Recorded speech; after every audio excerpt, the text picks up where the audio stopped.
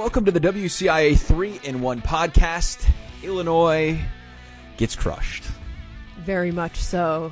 Yikes. In very disappointing fashion. Season opener, Andy Olson, 45-7. Your biggest takeaway is what? My biggest takeaway is that I don't think the defense is where, personally, I was expecting it to be. I mean, you talk about a backup QB coming in, and now, let's be real, Graham Mertz seems like the real deal, and maybe Jake Cohn is out of a job when he gets healthy. He was really good tonight.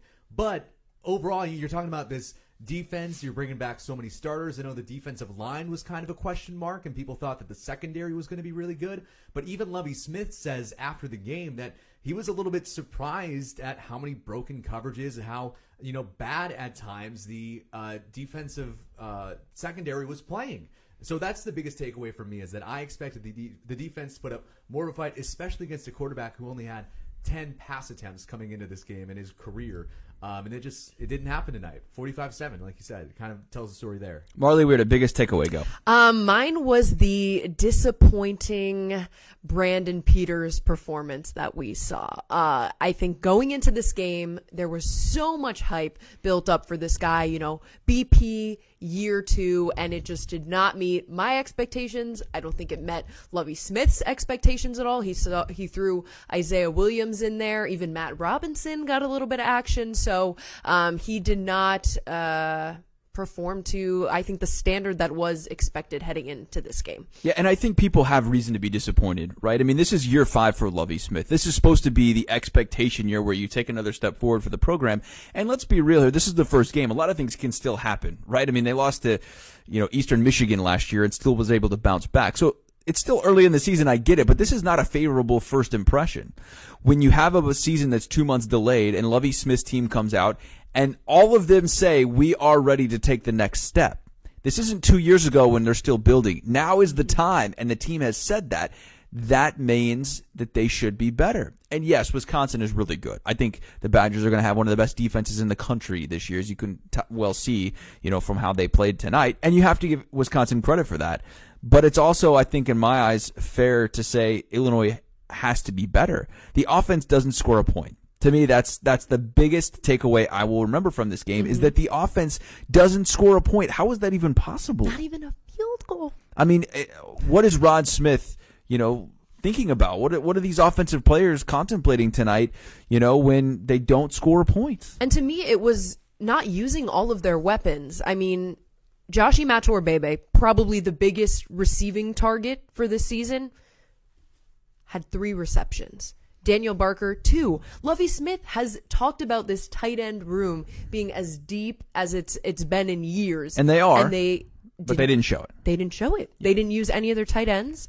Brian Hightower, I was expecting a little bit more from the Miami transfer. Didn't see much from him. And Mike Epstein, not a great way to set the tone for the game initially with that fumble on the second offensive play of the game. So not a great bounce back for him, especially coming back from injury.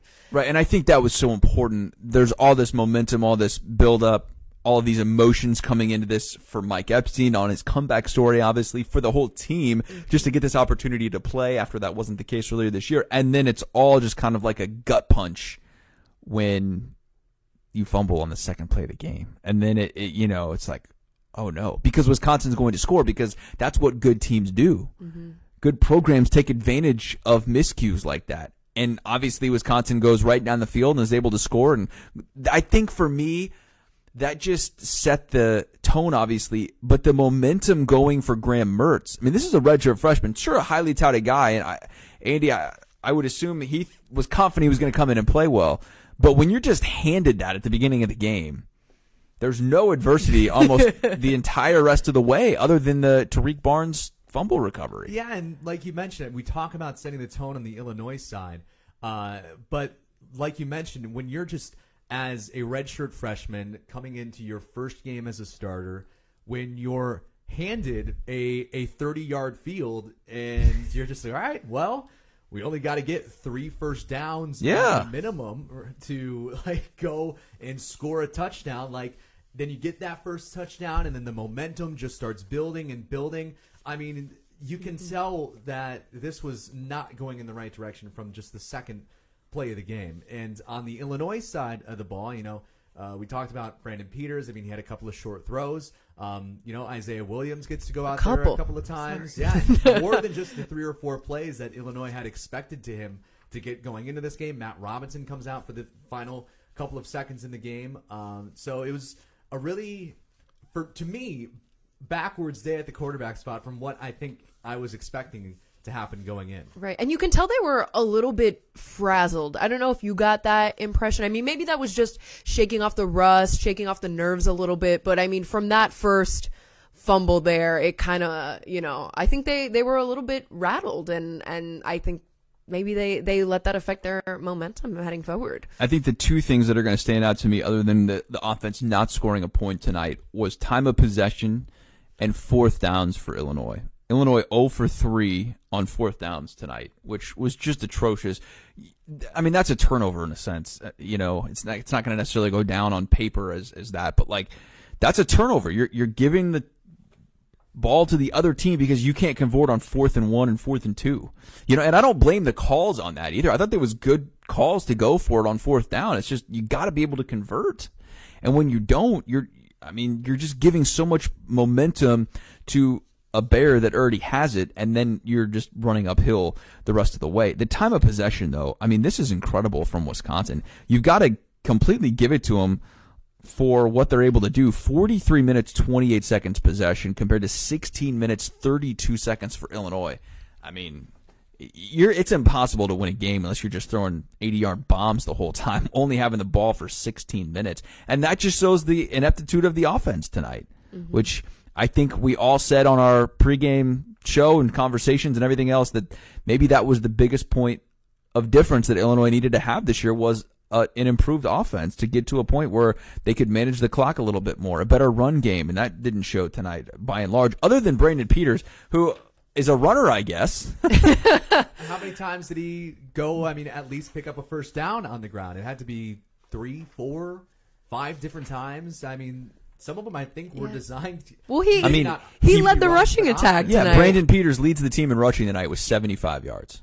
I'm sorry, and it's nothing against Brandon, but this team's not winning games if Brandon Peters is the leading rusher. Right. That speaks to how poor they have so many good weapons in the backfield. And right, Mike Epstein, 36 yards, Chase Brown, 12. Did not use them. And Peters, like I said, I don't think it's necessarily bad that he runs for 75 yards, but if Brandon Peters is running for 75 yards, you're probably not in a good position with your running backs. And offensive line too. They've got to be better in that sense. They were the highly touted unit. 125 or 26 combined starts coming into this game, and I thought they got manhandled. Yeah. Well, going against the Wisconsin defense, that's a tough challenge for anybody. But I feel like we do need to credit Tariq Barnes here because he really embodied the next man up mentality, because Jake Hansen went down early in the game with what looked not great. He came out of that pile stumbling. It was scary. Yeah, he was not walking in a straight line. His teammates kind of had to help him up. So a scary situation. And Tariq Barnes comes in, plays lights out. I thought he had a great game. 1 sack, 7 solo tackles, and of course the only touchdown of the game, which came out of him, punching the ball out, recovering the fumble, and then taking it all the way to the house. So I was impressed. Yeah, I thought Tariq played really, really well, all things considered, and he looks a heck of a lot different than he did last year. He's put in a lot of work in the weight room. His arms, and upper body, definitely a big difference from there. Anything else, Andy, you take away positive from tonight? There's not much here. The things that I think you take away, positively is what Lovie Smith kind of echoed in the press conference, which was that no matter what, this is only going to go down as one loss in the stat column. You can go back and no matter how the rest of the season goes, you can go back and okay, Wisconsin, technically, it was only one loss. You lose by, I got to do the quick math here, 38 points.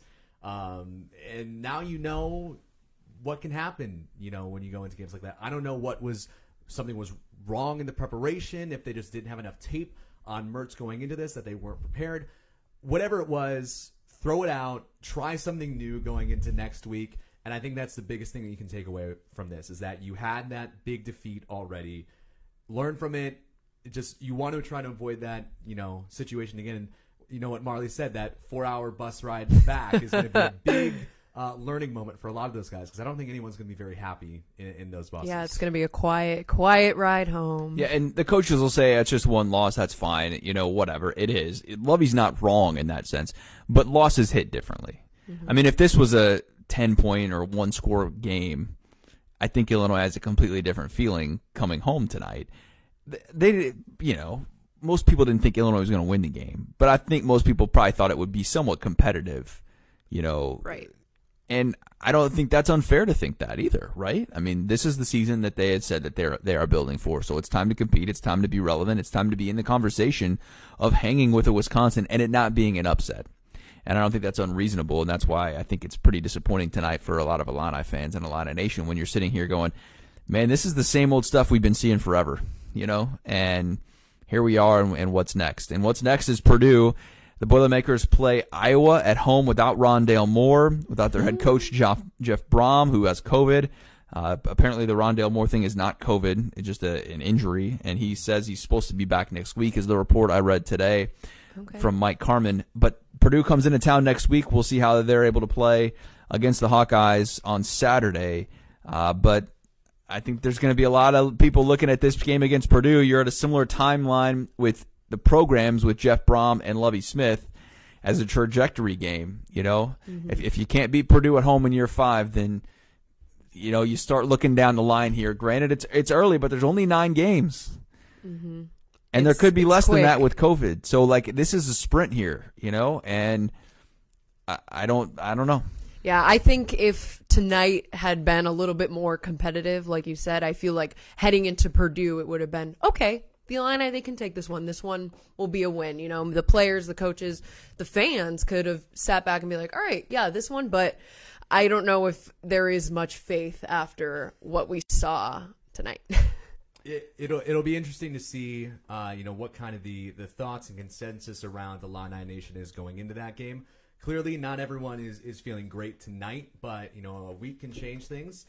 Depends on how Purdue's going to do against Iowa, and then I also wonder how this is going to change the trajectory of how people think Illinois is going to finish in the Big Ten West this year. A lot of people said 4 wins or something like that, mid division. So I wonder if that's maybe going to change people's thoughts, or like Brett said, I don't know if a lot of people were expecting Illinois to win this game. So I don't know if that changes people's opinions on what they right. But you would just hope it'd be competitive, yes, right? I mean, Wisconsin's a far better program than Illinois, but can you make it at least interesting in the fourth quarter, which is what they did last year? And when you make things interesting in the fourth quarter, you have a chance to win games. Mm-hmm. And Illinois far too often in the last decade has not put itself in those kind of positions, which is why they are where they are. All right. It's been fun, I guess. Better luck. Football's back. Man, we were excited today just to have some football, and it was good to see it. We had it in our studio on the nice screen. So nice. I will say, I want to end on a positive note. The best note thing for me today was chatting with Bobby Roundtree. We had him on our Facebook Live. He did great. He broke down the game for us a little bit, It was awesome. giving us the feelings of the players and taking us onto the field behind the scenes kind of thing. Well, what'd you take away from that? Yeah, I loved it because me and Andy were just kind of like listening to you talk to him in the background. I just love when he would say something like, I don't know, like Tariq Barnes gets a sack and he's like, oh yeah, my boy Tariq, or right. It's funny to see because I feel like that would be what a player would say to another player on the sideline. So it was kind of nice to get that, like, the insider perspective. It was fun. You kept saying that they got to bring the juice. Got to get the juice. Gotta get the juice Man, going. dude, they didn't have any juice. They didn't have any juice today. Maybe Bobby can help them find the juice. Yeah, dude. They were juiceless after the Epstein fumble on the second play of the game. The juice was loose. But, all right, we'll regroup. We'll do it again next week. For Marley Weirda and Andy Olson, I'm Brett Behrens. Thanks for joining in on the 3-in-1 podcast.